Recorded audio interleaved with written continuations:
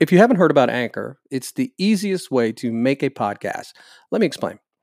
There's creation tools that allow you to record and edit your podcast right from your phone or computer, and it's free. Anchor will distribute your podcast for you so it can be heard on Spotify, Apple Podcasts, and many more. And you can make money from your podcast with no minimum listenership. So it's everything you need to make a podcast in one place, very easy. So download the free Anchor app or go to anchor.fm to get started.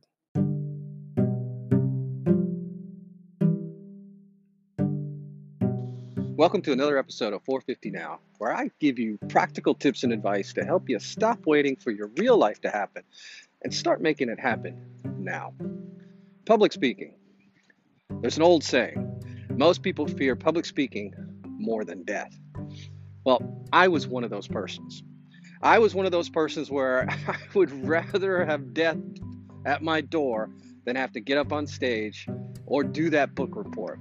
In fact, all through my school education, my K through 12, I did everything I could to avoid doing that book report in front of the class. In fact, I became so good at avoiding it that I can only remember maybe a half a dozen times where I actually, all through my schooling years, had to do a book report. Now, it helped that my last name started with a later letter in the alphabet, but there were some teachers that would mix that up, and I'd still have to figure out a way to avoid getting up there and doing that book report. And when I did get up there, when I was forced to it, I had no option because I couldn't figure out how to get out of it. It was just a miserable experience, and I was horrible at it. Well, now, fast forward to today, I love public speaking. In fact, I love it so much that I look for opportunities to get up on stage. You can put me on stage at a moment's notice with any topic, and I will go out there, entertain, and control that crowd, and love it. But again, it wasn't always like that. Like most people, there was a fear there. So I'm going to share my story of how this came about, and then I'm going to give you some tips on how to overcome those fears to kind of get rid of that mindset that you can't do this, because in fact, you can. We all can. If I can do this, anybody can. So, my story. Like I said, all through my K through 12 years, anything to get out of it, I did it. And anytime I had to get up there and do a book report, it was horrible. That fear stayed with me for a long time. I've mentioned transactional analysis in a previous podcast. This was my adapted child ego state. All my fears and anxieties were in there. And within that, it kept me from getting up on stage or doing any kind of public speaking, even if it was just a couple of people. Didn't matter what. I just could not get up on stage for whatever reason. That fear was paralyzing. So now I'm an adult. I have a career, I have a job, and I want to grow in that job. So I go to my supervisor and I said, Chris, because that was his name, Chris, I want to move up in the company. I want to take on more responsibilities, and I want to stretch myself to climb up the proverbial ladder. Chris goes, well, Eugene, what does that mean? I go, it means anything, Chris. Whatever you need me to do, I will do it. He goes, great. We have a promotion we're rolling out to the entire region. And this region's, I forget how many locations in this region. It was either 100 to 150. But we're rolling out this new promotion to the entire region. And I'd like you to help with that. I go, absolutely, Chris. Whatever it is, man, I am on board, gung-ho. What I'd like you to do is give a presentation to the region to roll this out. And I paused. I can remember this day very vividly. I paused. And I said to myself, give a presentation. And then I said out loud to Chris, give a presentation. He goes, yes. And I'm like, what does that mean? Well, I want you to get up on stage and explain to everybody this new promotion that we're rolling out. Inside, I panicked. The fear that I had going on in my brain at that moment was paralyzing. But I just said to him, I'll do anything. I want to grow my career no matter what it is. I've made this commitment. I just told him that, so I can't back out now. So I swallowed that lump in my throat and I said, okay. Well, now I'm in absolute panic. Now I've got to get up in front of not just any crowd, but a crowd of all of my peers and give this presentation. Doesn't even matter what the presentation is. It was just the idea of giving a presentation. So I got the material. I studied it. I read it. I tried to write something. I just couldn't do it. Just couldn't do it. So I go to my dad. And my dad's given a presentation before. And I said, can you help me out? I really don't know what to do here. Now, for a little backstory, my dad was in the military. He was in the Air Force. So he gave me this outline that he learned in the military. Is when you give a presentation, tell them what you're going to tell them. Tell them again.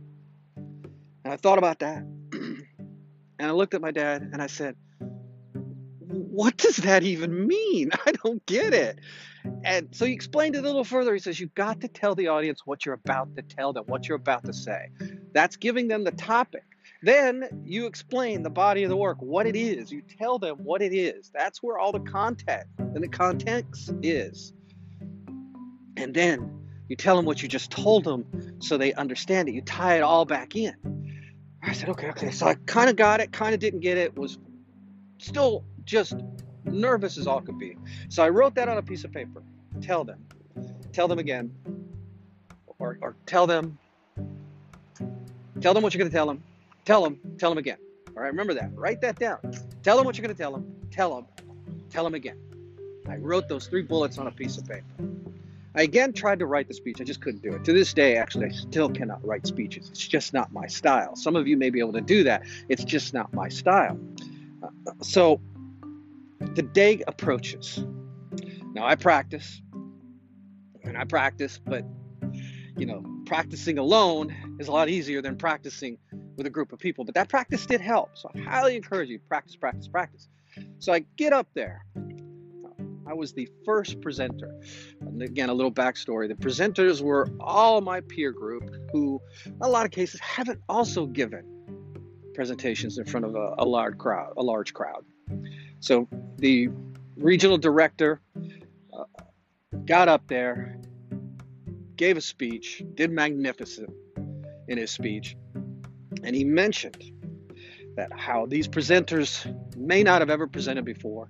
This may be the first time, so he softened it up for us. He took some of the pressure off of us, which was great. And he said, most people fear public speaking more than they fear death.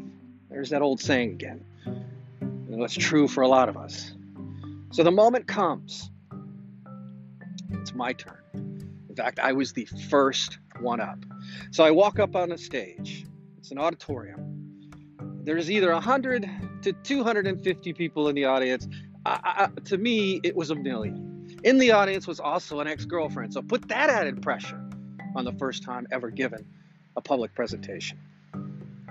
So I walk up on stage. I go to the podium.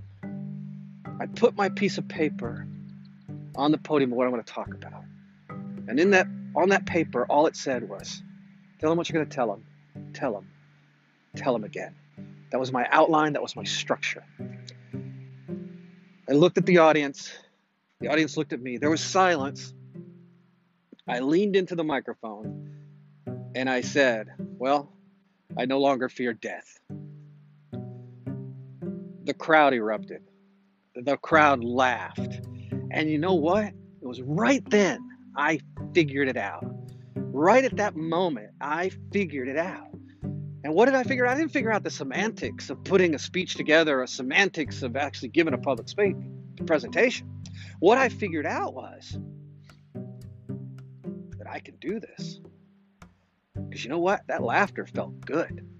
That one line, that simple line, that deadpan line with perfect timing got the whole crowd to erupt in laughter. So from there, my confidence was extremely high because I knew I could do this. And I delivered my presentation. I told them what I was going to tell them. I told them, and then I told them again. The topic that I mentioned or that I was talking about is irrelevant at this point in this story. What I realized right then and there in that moment was that I can do this. And when that clicked in my brain, everything changed for me. Because prior to that moment, I didn't think I could do that. My fear kept me from ever even trying or attempting to get up on a stage and to give a presentation to a bunch of people. I didn't think I could do that.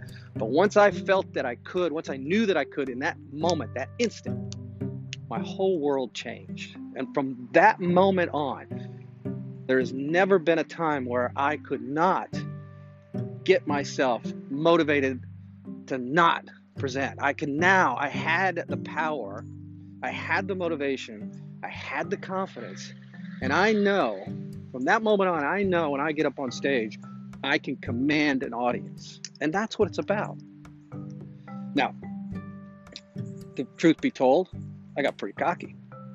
In fact, I got so cocky, I didn't think I needed to practice. I didn't think I needed to study. I didn't think I needed to prepare. So another time came up where I was put on stage, eagerly this time, by the way. Same company, same boss, Chris. So I get up the next time and I did horrible. I mean, horrible, because I didn't practice. I didn't prepare. I thought it was so easy last time that this time, cakewalk. Why do I need to prepare? I'm that good. Well, you know what? I am that good, but I still need to prepare. I still need to practice. Chris actually called me on the carpet. He goes, "You didn't prepare, did you?" I go, "No, I didn't." He goes, "It showed." I go, "You're right, it did." And from that moment on, I always prepare for a presentation. Even if it's a quick prep, no matter what it is, I always prepare. I get my voice ready. I get my mannerisms ready, my mindset ready. I learn the topic. I know the topic. And I go up on stage every single time and I tell them what I'm going to tell them. I tell them again. That's been my structure in public presentations ever since that day.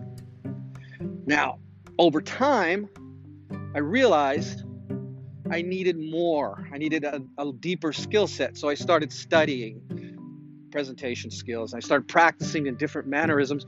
And I've come to learn that anyone can control an audience. And I've come to learn a few things to help with your mindset at controlling audiences. So let me go over that first. There's an old saying, or there was an old practice. I haven't heard it too much anymore, so I'm kind of glad I don't hear this anymore. So I apologize if I'm bringing this up, and I shouldn't, because it's hopefully been pushed away to the dustbins of history, is that when you get up on stage, look at people as if they're in their underwear. Imagine them in their underwear. Well, what kind of nonsense is that? Why am I going to get up on stage and imagine people in their underwear? Well, here's the core of why people tell you to do that and why that came about. It's so you have some kind of superiority over people. I mean, if they're out there in their underwear and you're not, I'm better than them. I could do this public speaking. I could do this presentation easy. Yeah, I get that. But there's a better way and an easier way to do that. To have the right mindset to put you in a comfort zone where you feel good about being up on stage and that audience watching you. Here is the absolute key. If you're up on stage and you look out at that audience and you're nervous, it's one thing I want you to remember. The people out in that audience would be just as or more, even more nervous than you are if they were up on the stage. See, you're the one that's up there, not them. And they are glad it's not them. Think about that. Think about that command that you have. They would rather be in the audience than up where you are. You took that step.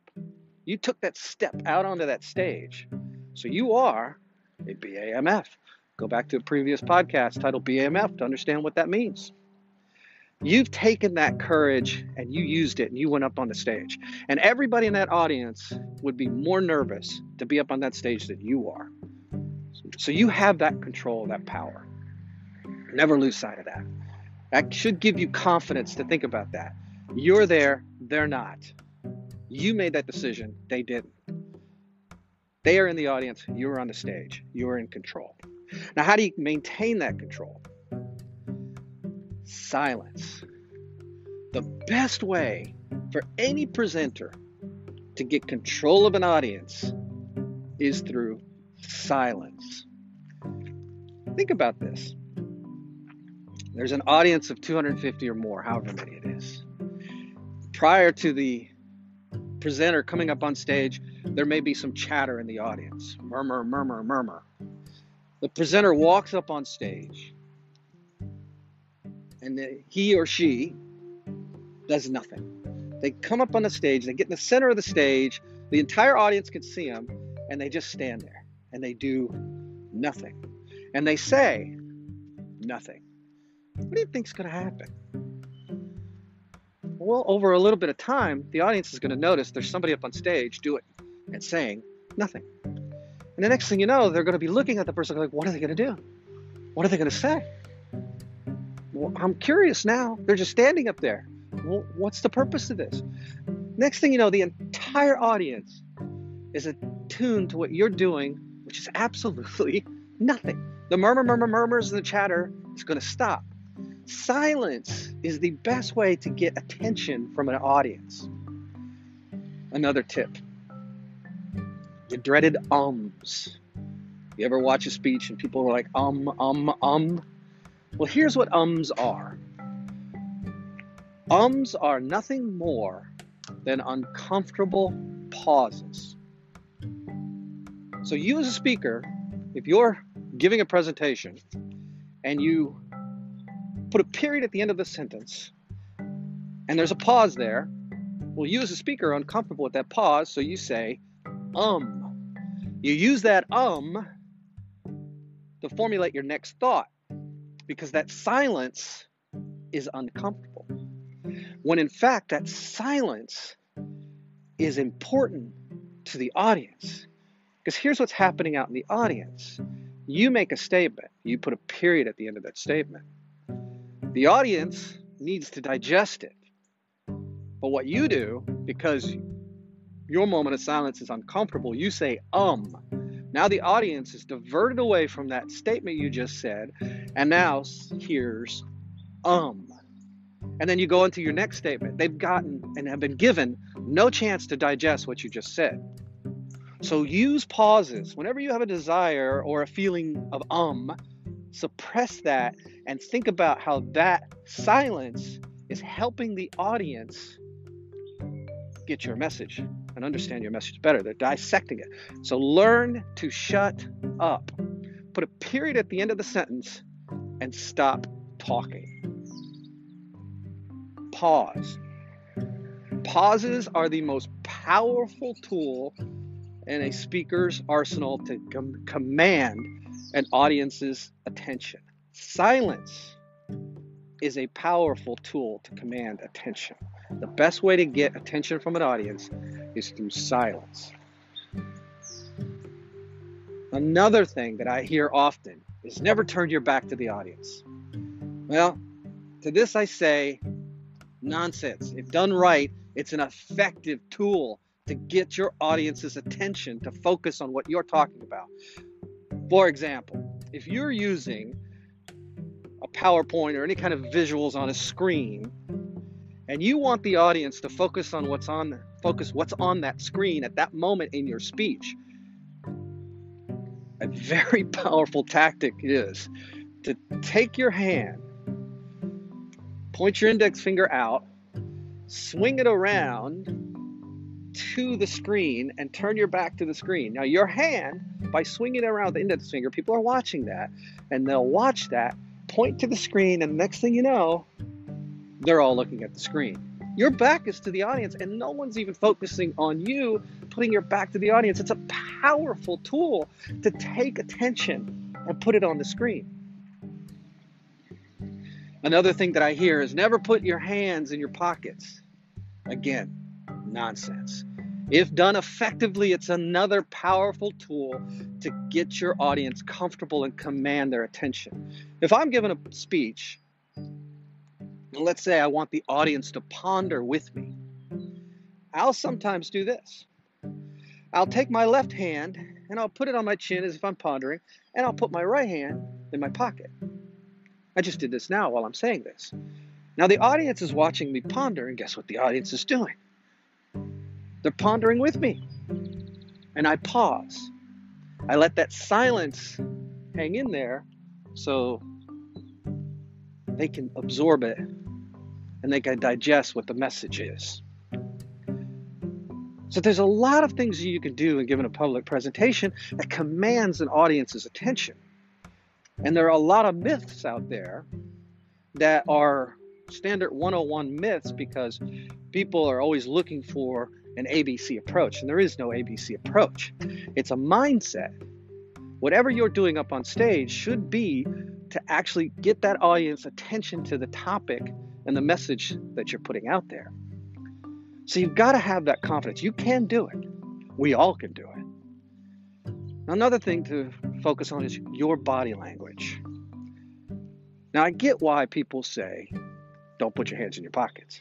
Let's say you're a public presenter and both your hands are in your pockets and your shoulders are shrugged a little forward and you're sitting there talking and your body language is kind of just not giving any kind of message to the topic. It's like it's actually a counter to the message because people are like, wow, look at him up there just with his hands in his pockets, his shoulders shrugged over. I have no idea what he's saying. If you think about the three elements of communication, there are body language, tonality, and a spoken word. 55% of our communication that is received from other people comes through body language.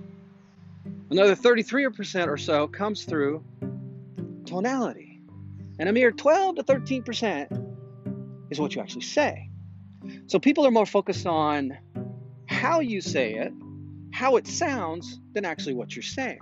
So your body language has to speak the language. It has to be controlled so people are focusing on what you're saying, what the message is. So your body language is important. So you need to present, you need to have a presence. You need to be a little bit animated. Hand movements go a long way in emphasizing topics. Your exclamation point on a sentence could be a hand in the air. Body language is so important when it comes to commanding an audience's attention and getting them to understand your message, that we've got to put that foremost in our mind while we're up on stage. What is my body doing? If I'm shrugged over, both hands in my pocket, or if my arms are crossed, unless I'm trying to purposefully convey a message of closed body language, you don't want to do that. Watch your body language. Keep it open, keep it animated, but not too animated. And then tonality. Your voice has to change in its tonality so the message can be understood.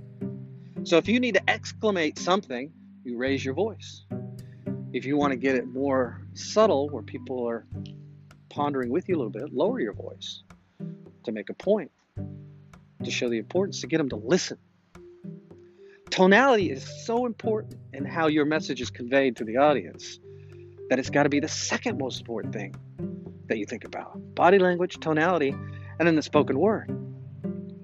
The spoken word is the least important thing. I know, crazy, right? People are reading those spoken words. That's easy. There's no body language, there's no tonality. There actually is a tone in there, but it's pretty much not a tone they can hear. But when you're up on stage, if your body language doesn't convey the message, doesn't help the audience along the story, then they're going to misinterpret or not hear it at all. And if your tonality doesn't convey the emphasis, the tone of the story, they're not going to hear it. The spoken words become just empty words.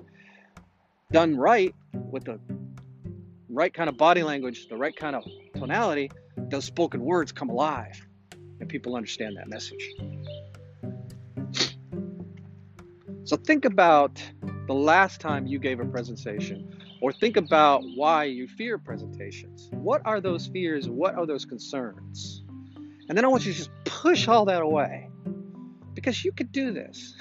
Anybody can get up on stage. I have taught thousands of people how to get up and do a presentation and succeed at it. Find their voice by just understanding a few basic principles. Public speaking doesn't have to be worse than death. In fact, it should never be worse than death. Death should always be more fearful than public speaking. So use these tools that I've outlined. Understand that those fears come from your adapted child ego state. Understand that all the things that people may have told you about public speaking, these myths of don't put your hands in your pockets, don't turn your back to the screen, imagine people in their underwear. You don't need any of that. What you want to focus on is the audience and their attention. Your job when you get up on stage is to present a message that the audience hears.